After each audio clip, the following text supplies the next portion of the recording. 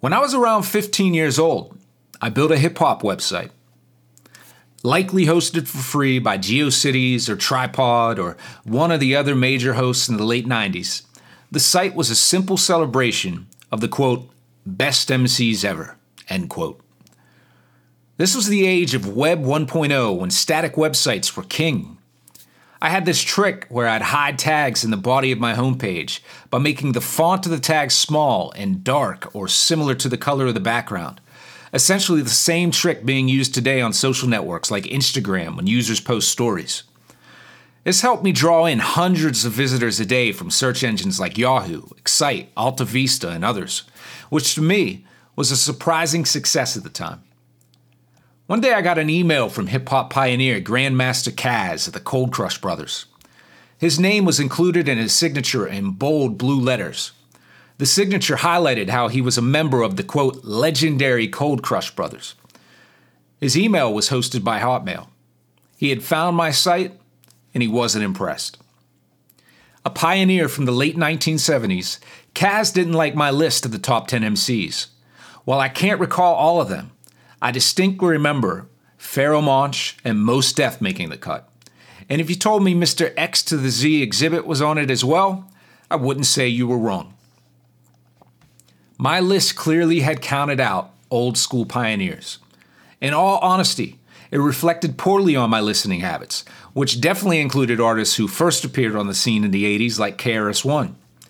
KRS likely made the cut given my appreciation for him, which predated the site. But most of the list was weighted heavily toward younger acts at the time.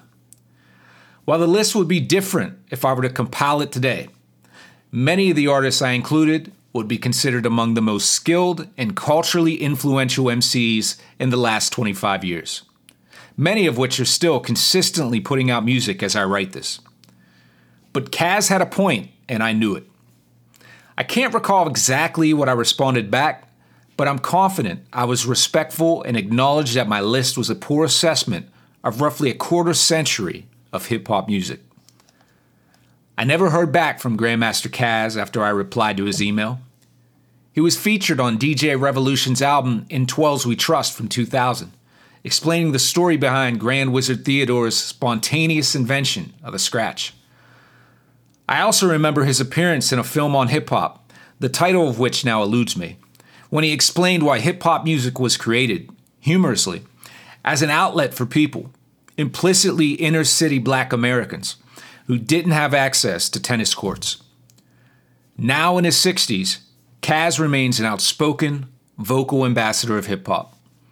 He continues to spread his message, one which is reminiscent of other artists from his era who believe correctly that mainstream hip-hop culture has been led astray by corporate greed and pop culture.